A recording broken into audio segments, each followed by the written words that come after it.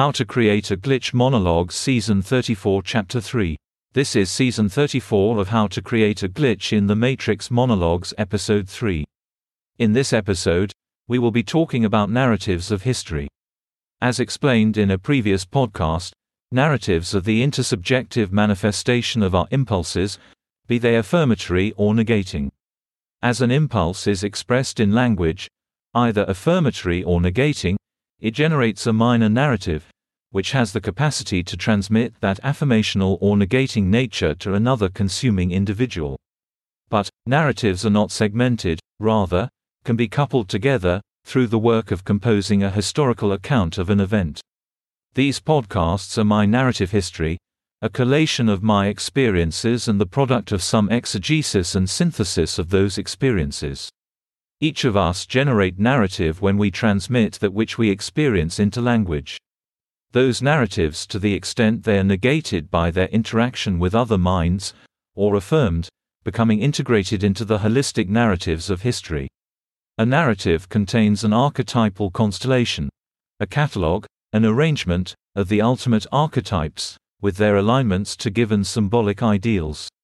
Most narratives do not extend into the esoteric, but rather, entail a manifestation of the personal, contextual, into the ascendant, archetypal and symbolic. These narratives, when they comprise all aspects of the supraspatial plates, represent larger narratives, the narratives of peoples, of states, of nations, of the world. These narratives represent a particular alignment of a given set of symbolic ideals associated with archetypal forms. An ideology is nothing more nor less than a particular arrangement or alignment of archetypal forms with symbolic forms. An embedding of the milieu of a culture. That being said, a narrative tells of a particular arrangement of these forms, a particular constellation, with symbolic alignments linked to the narrative resolution. Now, any given person has a particular orientation to these global narratives, created by the given ideologies which underpin their action, thought and behavior. This means that the ability to craft a narrative, to be heard by some audience, is the power to reorient that audience according to the narratives, alignments and ideals of the former. Thus, this tells us that there are different levels of narrative. There are different levels of ideology, of which it is fair to say the scientific is a part. When those different levels are integrated into a global narrative, they generate a particular reorientation of the listener, which happens unconsciously. Let me give you an example. Suppose you are talking to someone who is fundamentally not a behaviorist, that is, they believe in the genetic basis of behavior. But they are politically aligned with anarchism. These are ideological orientations which bespeak a particular narrative of history and view of history. These two lenses become the projection of a particular narrative arrangement, an alignment of every story or character of history, from Jesus to John F. Kennedy.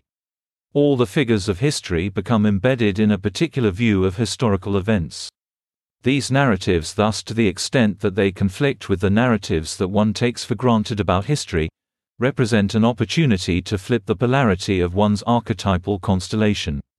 The result being, that in the process of listening to the story of the speaker, one becomes reoriented relative to the figures of history, according to associated symbolic alignments. Now, let's look at the converse case.